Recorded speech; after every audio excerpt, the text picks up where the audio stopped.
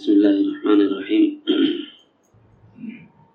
نحمده ونصلي ونسلم علی رسولہ الکریم اما بعد۔ برادران اسلام، دختران ملت، موضوع کے اعتبار سے جو موضوع چل رہا ہے اسی میں سے کچھ بات عرض کرنی ہے۔ ہمارے معاشرے میں کچھ چیزیں ایسی ہیں جو آنکھوں کو بظاہر بھلی معلوم ہوتی ہیں، یہ ٹھیک ہے، یہ اچھا ہے، ایسا ہونا چاہیے، لیکن کچھ ایسی چیزیں بھی ہیں جو باوجود آنکھوں کو اچھی معلوم ہونے کے شریعت مطہرہ میں محبوب اور پسندیدہ نہیں ہے۔ جس چیز کو شریعت نے محبوب نہ رکھا ہو، پسند نہ فرمایا ہو، خلاصہ تصوف یہ ہے کہ اپنے نفس کی خواہش کو مٹا کر شریعت کے تقاضے کو پورا کیا جائے۔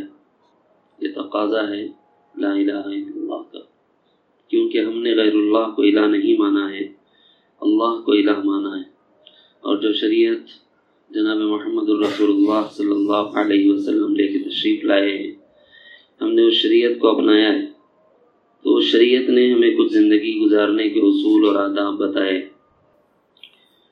پہلی بات تو یہ سمجھ لی جائے عقائد کی لائن میں کہ کوئی چیز سعادت مند تو ہو سکتی ہے، افضلیت اس کو حاصل ہو سکتی ہے، لیکن کسی چیز میں نحوست کبھی نہیں ہوتی اصولی اعتبار میں۔ مثلا پیر کا دن ہے، ہم اور آپ جناب رسول اللہ صلی اللہ علیہ وسلم کی ولادت کا دن سمجھتے ہوئے اس کو پسند کرتے ہیں، اس کو افضلیت حاصل ہے عام دنوں کے مقابلے میں۔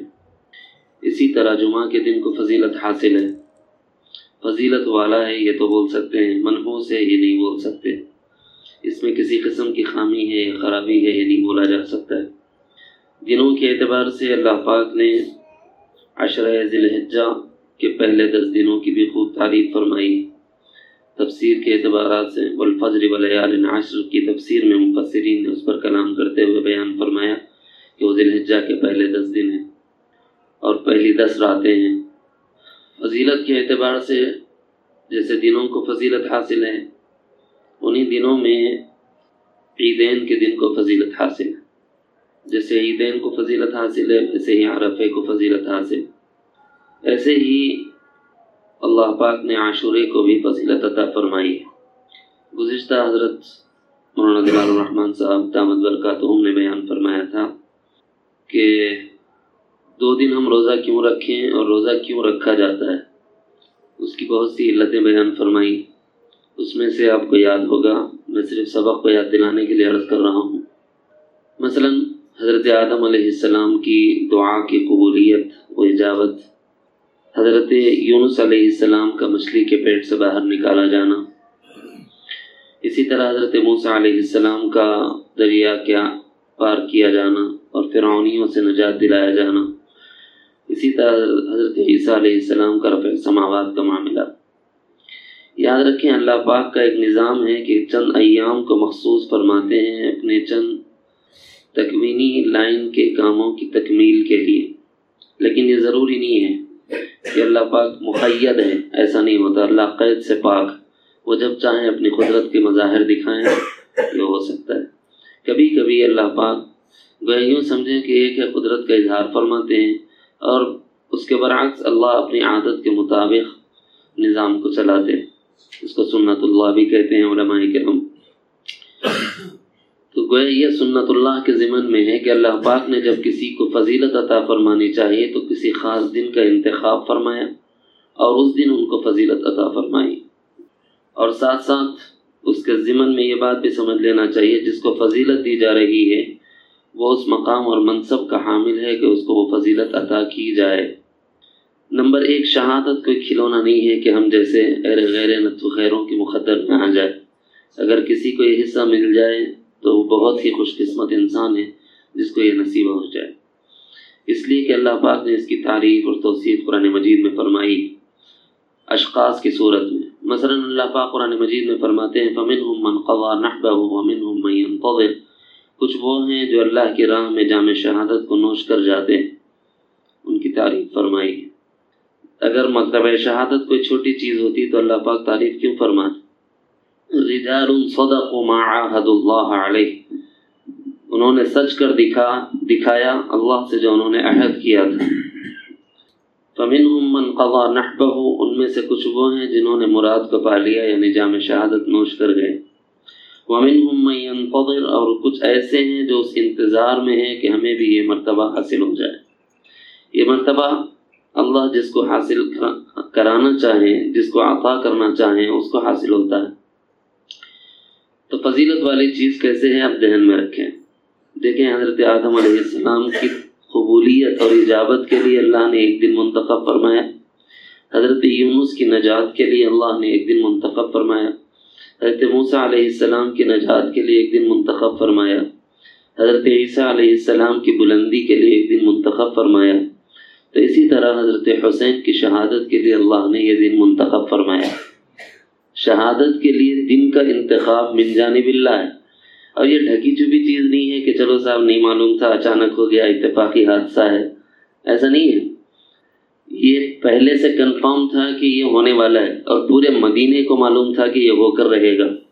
क्योंकि हमें हो सकता है यकीन का फक़दान हो, लेकिन सहाबा किराम हुज़ूर अकरम सल्लल्लाहु अलैहि वसल्लम के फरामीन मुबारका को ऐसे देखते थे, यानी आगे कोई चीज़ बता दी आपने, खबर दे दी किसी वाक़े के होने की, तो उसको ऐसे देखते थे जैसे अपनी आंखों से हम मुशाहिदा कर रहे हैं। यकीन ऐसा था। हम अगर किसी बात को कहें, उलमा अगर किसी बात को कहें क्या कि मुसाविर ये बोलते हो वो बोलते हो जाता है ऐसा। लेकिन नबी पाक सल्लल्लाहु अलैहि वसल्लम के बारे में उनका फरमा देना ही सब कुछ समझा जाता था। वाक़या मैंने पहले सुनाया है, ज़िम्नन बात को समझने के लिए अर्ज़ करता हूँ। उम्मुल मोमिनीन फरमाती हैं कि एक मरतबा रसूलुल्लाह सल्लल्लाहु अलैहि वसल्लम ने फरमाया कि अगर तुम चाहो तो मैं तुम्हारे बेटे को जन्नत की क्यारियों में और हूरों की गोदों में खेलता हुआ दिखा दूँ। अल्लाह पाक ने मौजज़ात अता फरमाए। आप अलैहिस्सलातु वस्सलाम अगर दुआ फरमाते तो अल्लाह पाक दिखा भी दे सकते, दिखा भी देते। क़ादिर मुतलक़ हैं अल्लाह, और अपने महबूब की पसंद को कैसे नापसंद किया जाता बता दिया जाता। लेकिन ख़ासा ये है कि उस वक्त जो सबक हमें उम्मुल मोमिनीन ने दिया है उससे हमें सबक लेना है। यूँ फरमा दिया कि या रसूलुल्लाह सल्लल्लाहु अलैहि वसल्लम, बस मुझे अपनी आंखों से नहीं देखना है, आपका फरमा देना ही हमारे लिए काफ़ी। इसलिए कि हो सकता है देखने में हमारी आंख धोखा खाए, लेकिन कहने में आपका फरमान गलत नहीं हो सकता। तो वो फरमान जो जिनका सच कहना सहाबा को इस दर्जे मालूम था कि हम गलत देख सकते हैं लेकिन नबी गलत नहीं बता सकते, वो नबी ये फरमा रहे हैं। उम्मे सलमा रज़ियल्लाहु अन्हा राविया हैं, फरमाते हैं कि एक मरतबा आप अलैहिस्सलाम ने फरमाया कि देखो मेरे पास एक फ़रिश्ता आने वाला है, तुम ऐसा करना दरवाजे पे पहरा देना, किसी को अंदर ना आने देना। उस वक्त हज़रत हुसैन रज़ियल्लाहु अन्हु बड़े छोटे से थे, उम्र के एतबार से, फजीलत के एतबार से तो वो न कभी छोटे थे न कभी छोटे हो सकते हैं। बेएतबार उम्र के एतबार से छोटे थे, और जब बच्चा होता है तो फुर्तीला होता है, उसके मुकाबले में मर्द भी थोड़ा सा थक जाता है भागते भागते में। हुजूर अलैहिस्सलाम जिस हुजरे में थे उस हुजरे में उस हुजरे के बाहर उम्मे सलमा पहरा दे रही हैं, वहाँ किसी को जाने नहीं देना है। हज़रत हुसैन आए, अब ये लाडले नवासे हैं, इनको कैसे रोका जाए। उनको रोकने की कोशिश की तो दाएं जानिब से खिसक गए, अगर इधर से रोकने की कोशिश की तो दूसरी जानिब से निकल गए। तो बच्चे इसी तरह करते हैं, वो यूं तू करके बहरहाल हज़रत उम्मे सलमा के हाथ से निकल गए और हुजरे में दाखिल हो गए। जिस हुजरे में दाखिल हुए हैं तो उसके थोड़ी ही देर के बाद हुजूर अकरम सरवर दो आलम जनाब मोहम्मद रसूलुल्लाह सल्लल्लाहु अलैहि वसल्लम के रोने की आवाज़ उम्मे सलमा ने सुनी अपने कानों से। जब रोने की आवाज़ सुनी तो बेकरार होकर अंदर दाखिल हो गई और आप अलैहिस्सलाम से यूँ कहने लगे कि या रसूलुल्लाह सल्लल्लाहु अलैहि वसल्लम, मेरी कोई गलती नहीं है। हुसैन खेलते खेलते अंदर दाखिल हो गए। असल में पूरा मंजर देखा नहीं है अभी, तो ज़बान से यूँ कह अपनी सफाई पेश कर रही थी। लेकिन जब ये देखा कि आका अलैहिस्सलाम ने हज़रत हुसैन को अपने सीने से लगाया हुआ है तो एकदम साकित और जामिद होकर खड़ी हो गई। आखिर ये क्या मंजर है। फिर देखा कि आका अलैहिस्सलाम ने हज़रत हुसैन की ठोड़ी को उठाया हुआ है और आपके हलकों का बोसा ले रहे हैं।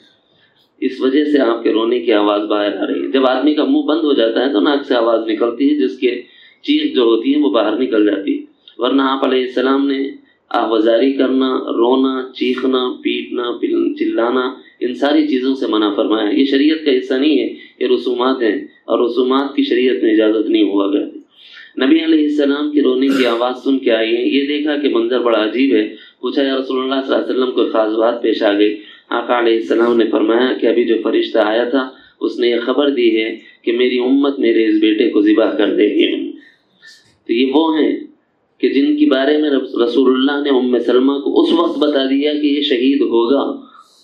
ایک مرتبہ حضرت علی رضی اللہ عنہ نینوا سے گزر رہے تھے، اس وقت کہنے لگے اصبر یا ابا عبداللہ، اصبر یا ابا عبداللہ۔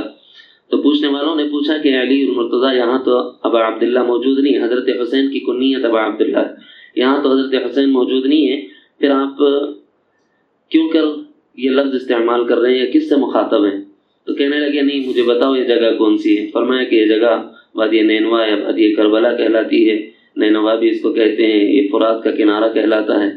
فرمانے لگے کہ میں نے رسول اللہ صلی اللہ علیہ وسلم سے سنا ہے، آقا علیہ السلام نے ارشاد فرمایا کہ اسی جگہ میرے لاڈلے بیٹے حسین کو شہید کر دیا جائے گا اور وہ پیاسے شہید ہو جائیں گے۔ اتنا ہی نہیں، یہ بھی فرما دیا کہ رسول اللہ صلی اللہ علیہ وسلم نے مجھے وہ مٹی بتائی ہے جس میں حسین کا خون بھی تھا، اور حسین علیہ السلام، حسین رضی اللہ عنہ کی جس جگہ شہادت ہونی تھی وہاں سے خون ملی مٹی آقا علیہ السلام نے خوشبو بھی سنگھائی ہے اور وہاں کی مٹی کا منظر بھی بتایا ہے۔ تو یہ سب کچھ پہلے سے حضرت علی المرتضیٰ کو بھی پتہ ہے۔ دو باتیں بتائی ہیں میں نے، ام سلمہ کو پتہ ہے رضی اللہ عنہ، حضرت علی رضی اللہ عنہ کو پتہ ہے۔ تیسری چیز، حضرت فاطمہ الزہرا رضی اللہ عنہ کے پاس ایک مرتبہ حضرت حسین اور حضرت حسن کھیلتے کھیلتے آئے، عید کی رات تھی۔ آنے کے بعد میں کہنے لگے کہ امی جان ہمیں بھی ہمارے کپڑے دکھاؤ، ہم دیکھنا چاہتے ہیں، کیونکہ ہم نے یہ دیکھا ہے کہ انصار مدینہ کے بچے اپنے جسم پر اپنا لبادہ لگا کے دیکھتے ہیں کہ یہ لباس ہمیں جچتا ہے کہ نہیں جچتا۔ ہم بھی تو دیکھیں، کل نانا جان صلی اللہ علیہ وسلم کے ساتھ ہمیں بھی عیدگاہ جانا ہے، کہیں ہماری بے عزتی تو نہ ہو جائے، کپڑے ہمارے اگر برابر نہ ہوں، بڑے چھوٹے ہو جائیں تو آدمی اس میں اپنے لیے بے عزتی محسوس کرتا ہے۔ بچوں کی تسلی کے لیے تو اماں فاطمہ الزہرا نے یہ فرمایا کہ بیٹے عزت تقوی سے ہے، لباس سے نہیں ہے۔ یہ سبق ہمیں ملتا ہے کہ عزت جو ہوتی ہے وہ لباسوں سے نہیں ہوتی، تقوی سے عزت ملا کرتی ہے۔ لیکن کہتے ہیں کہ دل میں اس وقت حضرت فاطمہ الزہرا کے ایک آہ نکلی، یہ آواز آئی، وہ یہ آواز تھی، یہ فرماتے ہیں کہ اللہ یہ وہ لڑکا ہے جو کربلا کے میدان میں بے گور و کفن دفن ہو جائے گا، کیا یہ بے کفن دفن ہوگا، کیا اس کو آج بھی پہننے کو لباس نہیں؟ حضرت عثمان رضی اللہ عنہ کے قلب مبارک پر اللہ پاک نے الہام فرمایا ہوگا۔ حضرت عثمان رضی اللہ عنہ نے اس وقت آل رسول صلی اللہ علیہ وسلم کے لیے انتظام فرمایا تھا دوسرے دن، لیکن کہتے ہیں کہ حضرت فاطمہ کی قلبی کیفیت کو اللہ نے قبول فرما کر انتظام فرمایا۔ ذرا اندازہ کرو کہ جن کی دعائیں بارگاہ خداوندی میں اس درجے مستجاب ہیں کہ ادھر یہ دل میں دعا کریں ادھر اللہ پاک انتظام فرما دیتے ہیں، تو کیا یہ لوگ شہادت کے اس واقعے کو ٹلا نہیں سکتے تھے؟ چاہتے تو رسول اللہ صلی اللہ علیہ وسلم دعا فرماتے، واقعہ ٹل سکتا تھا، چاہتے تو علی المرتضیٰ دعا فرماتے، واقعہ ٹل سکتا تھا، چاہتے تو حضرت فاطمہ الزہرا دعا فرماتے، واقعہ ٹل سکتا تھا، لیکن ایسا نہیں ہوا۔ اس کی وجہ یہ ہے کہ جو چیز مقدر میں لکھ دی جاتی ہے اس کو اللہ پاک بدلا نہیں کرتے، اور یہ وہ مرتبہ ہے کہ جس کے حصول کے طالب جناب محمد رسول اللہ صلی اللہ علیہ وسلم بھی رہے ہیں۔ یہ مرتبہ وہ ہے کہ جس کی طالب حضرت علی المرتضیٰ اور فاطمہ الزہرا رضی اللہ عنہا بھی رہی ہیں، اسی لیے انہوں نے دعا بھی نہیں فرمائی۔ تو کبھی کبھی ایسے مقام اور مرتبے کے مل جانے کو سعادت سمجھنا چاہیے، اگر ایسے مواقع میسر آئیں تو استقامت کے ساتھ اس پر جمے رہنے کی کوشش کرنا چاہیے۔